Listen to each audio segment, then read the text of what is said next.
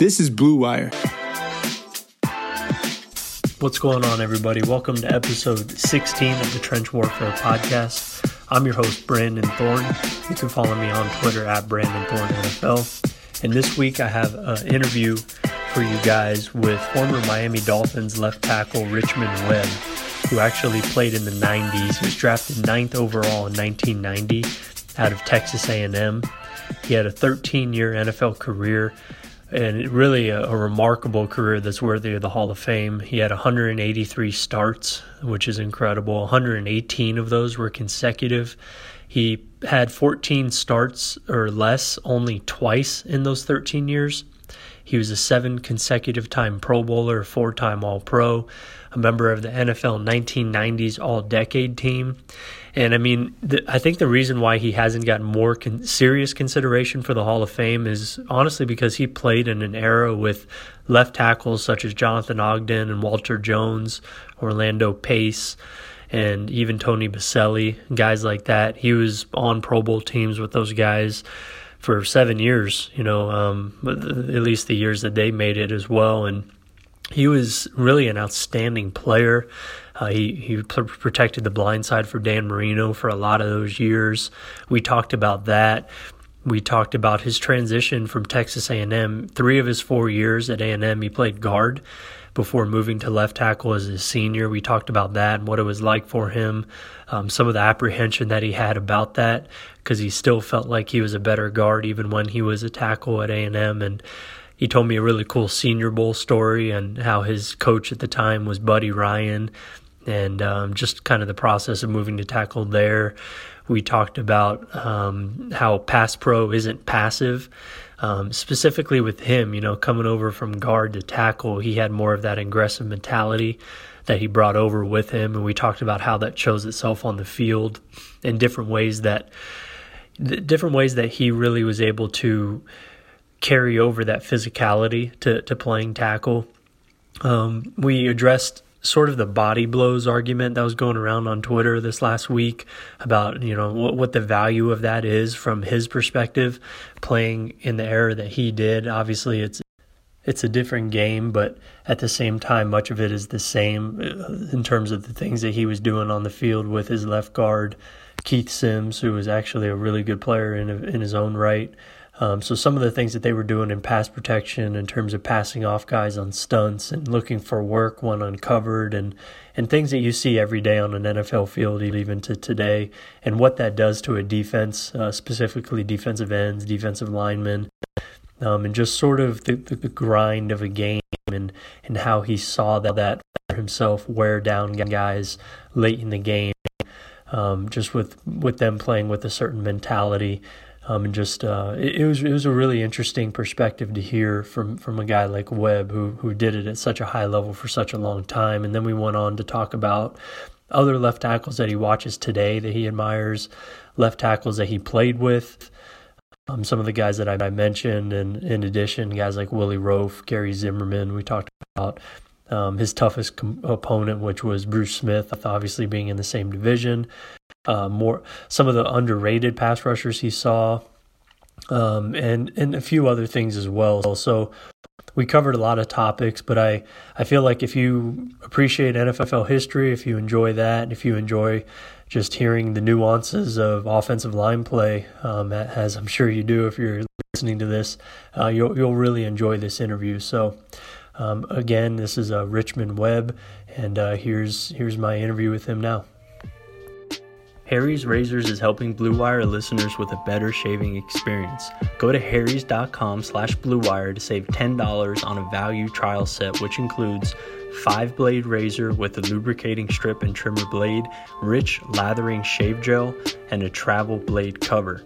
Enough with the cheap razors. Go to Harry's now. It's just $3 for our loyal listeners. Harry's has fixed shaving by combining a simple, clean design with quality and durable blades at a fair price. Harry's founders were tired of paying for razors that were overpriced and over-designed. Harry's bought a world-class blade factory in Germany that's been making quality blades for over 95 years. Join the 10 million who have tried Harry's. Claim your trial offer by going to harrys.com/Blue Wire. All of Harry's blades come with a 100% quality guarantee. If you don't love your shave, let them know and they'll give you a full refund. Again, make sure you go to harrys.com/bluewire to redeem your razor for $3.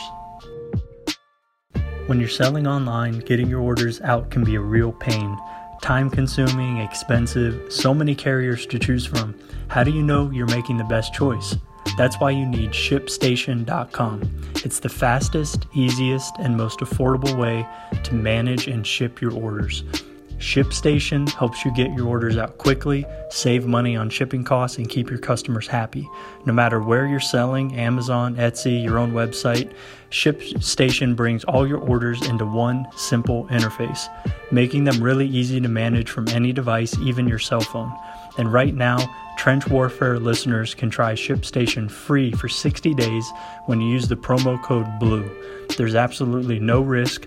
You can start your free trial without even entering your credit card info.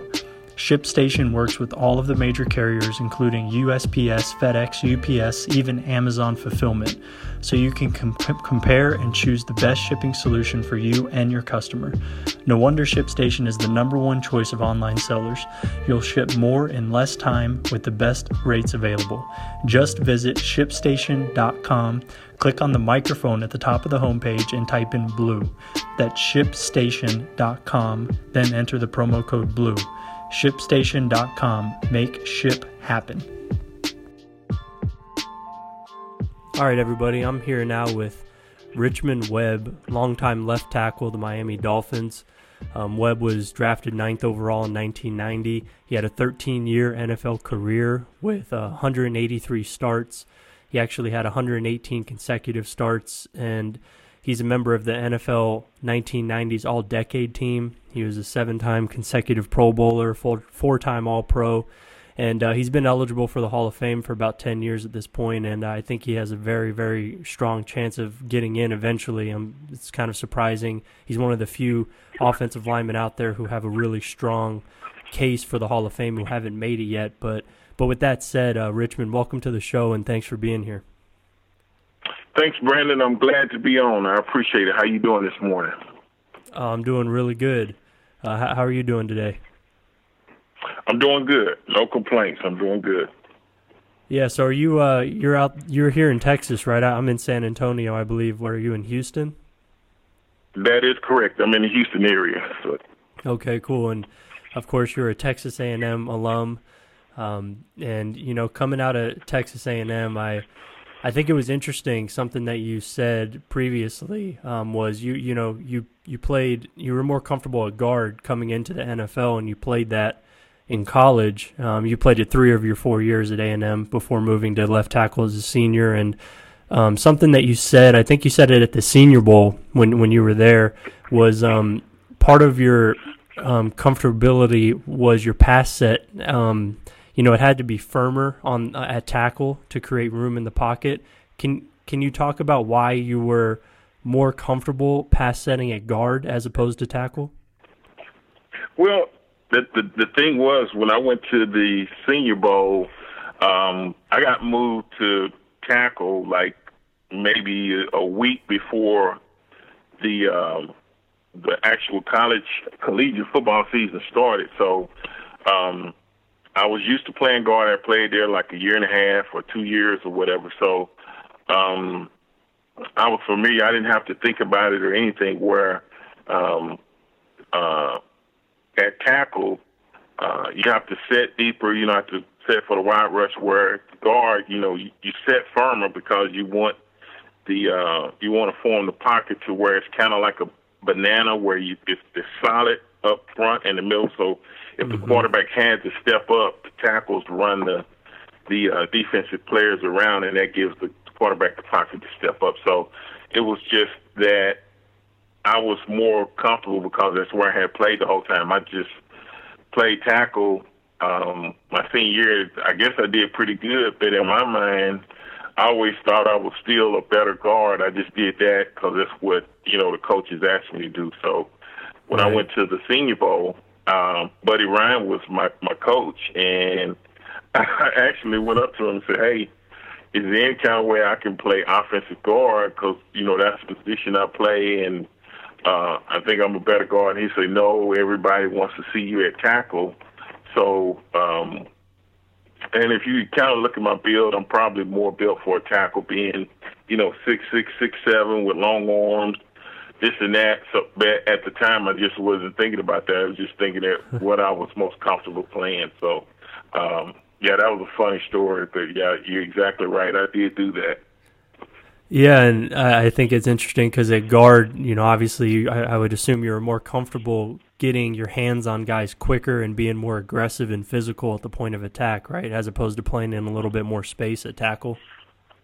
Right, and even with that concept, we ran the football, so you got the normally you either got a defensive lineman directly over you, or, you got a gap where you got to try to get up to a linebacker, or you might work with the center to double up to the linebacker or whatever. So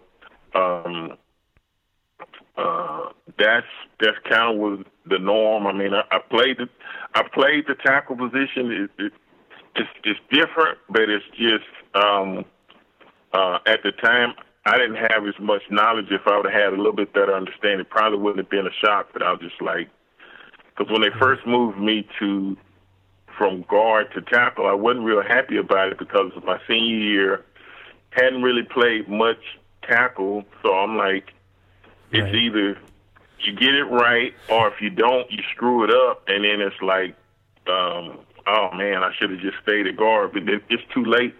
So I think that was one of the things I was struggling. So in my mind, I was just saying, okay, let me just get through this. I made it through that, and now let me get back to guard because I know I could. I was just comfortable there because it's where I had been playing. Yeah. Yeah, right. I would say, obviously it worked out pretty good going 9th overall as a tackle, and having the career you did. But yeah, it's cool to get the backstory like that because I don't know that a lot of people knew that about you. And just talking about on Twitter lately, there's been a lot of talk in the offensive line community on there about something called like body blows, basically, where defensive linemen over the course of a game, especially if the offensive linemen are extremely physical, their effort level and psychologically, it just sort of wears on them. Some people argue that doesn't really contribute to winning or helping the offense or the team very often, but then some guys do.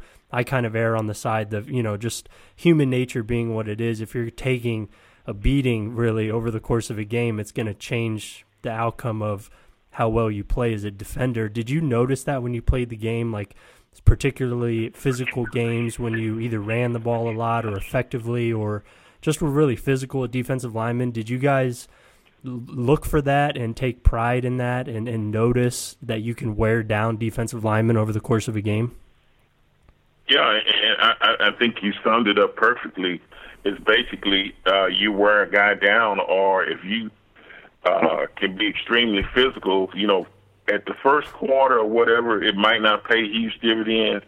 But as time goes on and, those drives become 8, 10, 12 play drives and you keeping a defense out there on the field, a defense is designed not to play. I know when I was in the NFL, typically if you could keep a defense to play around 60 plays, 65 plays, that's optimum for them. But if you can keep them where they got to play like 80 plays or 85 plays, for offense, it's nothing. But if you can keep a defense out there, that's a lot more plays, and you got to think about defensive mentality. Everybody's taught to run to the ball, chase the ball, so you exert all this energy, you got to get back, and over time, it's just going to wear out. And then you put the playing physical aspect with it, and those 2 or 3 running plays turn into 5, 6, 7 yards. That just takes the fight out of them. So anytime you can be physical and get that going, it's normally going to pay dividends as long as you don't turn the ball over and stuff like that. Stuff to stop drives and stuff like that, you're going to typically, I'd say your percentages go up tremendously as far as having a chance to win that football game. Right, yeah, it makes total sense. And, I think about the teams that you were on, at least initially. You got to the Dolphins in 1990, and, of course, your quarterback was Dan Marino, and he had been there already for, I believe, about 7 years, and he was an established, basically a superstar quarterback. And I know you talked about how you used that as motivation to not get him hurt, because obviously you were a rookie coming in, and protecting Dan Marino at that point was critical. But just the way that the Dolphins played offense, then you guys, I think, passed the ball more than most. Were you guys, just talk about that experience of blocking for Dan Marino, and were you guys still able to be the physical type of tone-setting unit that you wanted to be with that style of offense? Yeah, I mean, as an offensive lineman, I think we wanted to run the football more, but of course. we wasn't the guys that was calling the plays, so you just do whatever they ask you to do.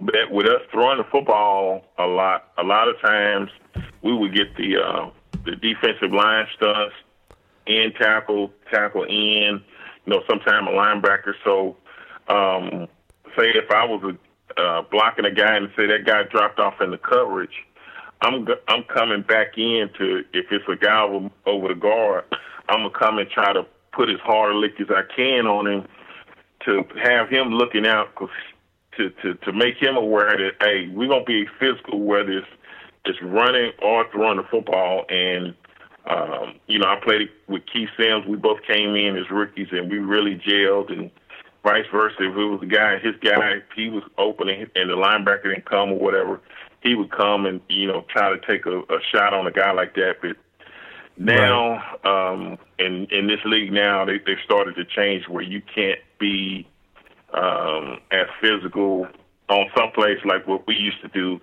and a lot of time you get a penalty. But back then, that was the way we kind of compensated for throwing the football so much. If we had a chance, we was going to try to clean your clock up if right. we had a chance to take a shot on the guy. Yeah.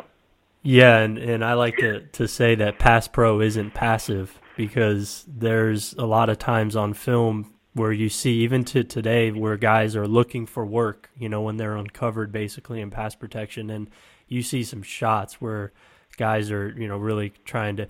There's also a funny hashtag that's that goes around on Twitter where it's just hashtag slab, where you're basically taking a slab of the ribs and just trying to take them out there. And I mean, that physicality and that part of offensive line, I think, is part, for me on the outside looking at it, that's part of what makes watching offensive line so fun, is because that's really the only spot where you're able to really be that physical with the guy, play in, play out. And I think you can really impact the pass rush at that point, I would imagine, and I'm sure you and Sims did that pretty often.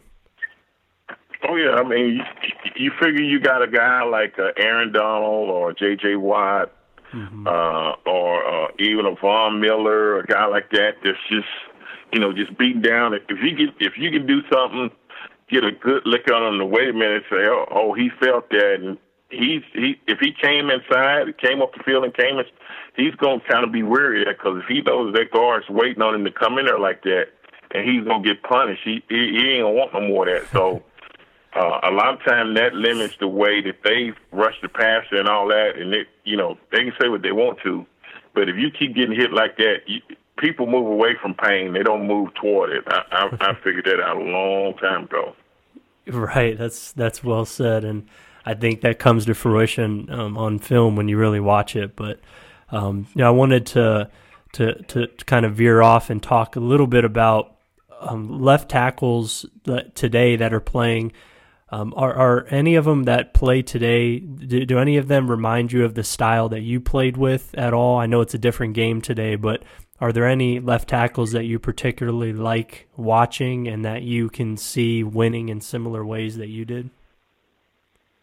I watch New England left tackle is pretty good, but he's with the Raiders now, and I normally try to watch most of the Dolphins games, so Larry Tunsil, he's pretty good left tackle.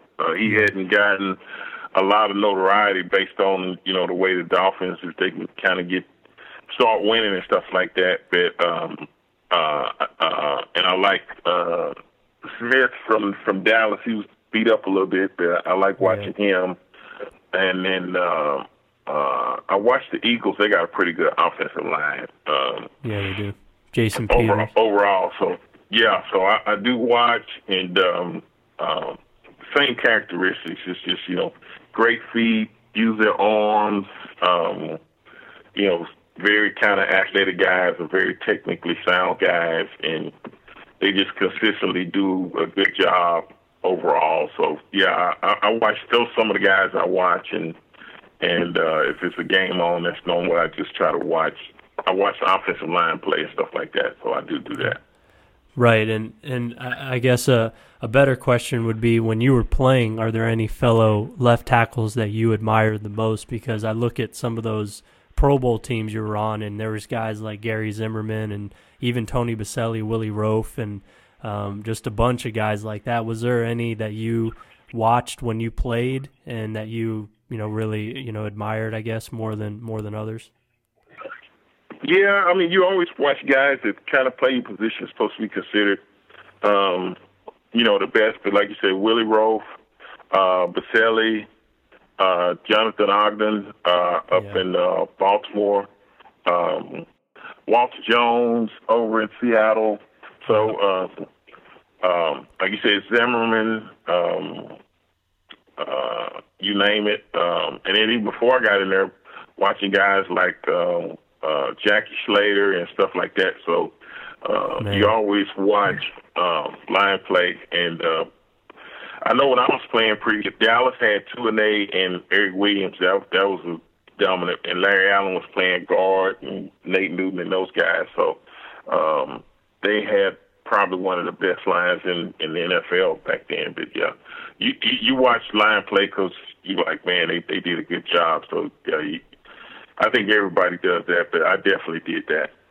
Right, and, not just the guys that you played with and alongside of in all-star games and things like that, but, the level of competition that you played was also very good, especially in your division. Obviously, you had a guy like Bruce Smith, who I believe you only gave up 3.5 sacks to over your career. What about Smith's game made him so great, and was there a specific pass rush move or something specific about his game that was the most hard to prepare for, most difficult to deal with? I think the thing with Bruce was he played the run just as hard as he did the pass. I think he took pride. I think every defensive line wants to get sacked, but he played the run just as well as he did the pass. And you already knew 60 minutes, this guy was, even if you hit him, he was going to keep coming. So he was just resilient, and he wasn't going to quit. And you knew you was going to have 60 minutes of hell. And I think the toughest thing, one of the toughest things was trying to cut him off on the backside because he was just so fast. And he had a pretty good spin move, and I think that was the one that he had that spin that he come up the field and spin every now and then. But yeah, he had it all. He had the total package. That's what I tell people, and that's why it was so tough to play against him. But you look forward to challenges like that because it just raises your level of play. Right. Yeah, that makes sense. And is there any guy that you played against over your career who may not be as well known as Bruce Smith that comes to mind, who was especially difficult for you to play against? I think of some really good players that played when you played, like Leslie O'Neal and Chris Dolman and Charles Haley and people like that. But is it one of them, or is there like an underrated guy that you could think of that was always tough for you? Yeah, I played against all of them, and all of them was great players. I don't think this guy is underrated. I think he just didn't get the credit that he probably did because he was on a great defensive line, and that was Clyde Simmons. And he was with the Eagles, and Reggie Wright was on the other side. You had Jerome Brown. So those two guys probably got more the notoriety than he did, but he played the run, and he was pretty good pass rusher. So normally you don't hear as much about him. You don't hear about Reggie White and Jerome Brown, stuff like that. But he was a player that I said didn't get some of the recognition that I thought he should have gotten. Got you. Okay, well, this was really good. I mean, I feel like you gave us a tremendous amount of insight. So I just I don't want to take up more of your time, but just thank you so much for doing this, and I know everybody listening is going to really appreciate it. So thank you again, Richmond, for joining us. Hey, Brandon, I appreciate you having me on your show, and it was definitely fun for me. It's always good to talk football, so thank you as well for having me on your show.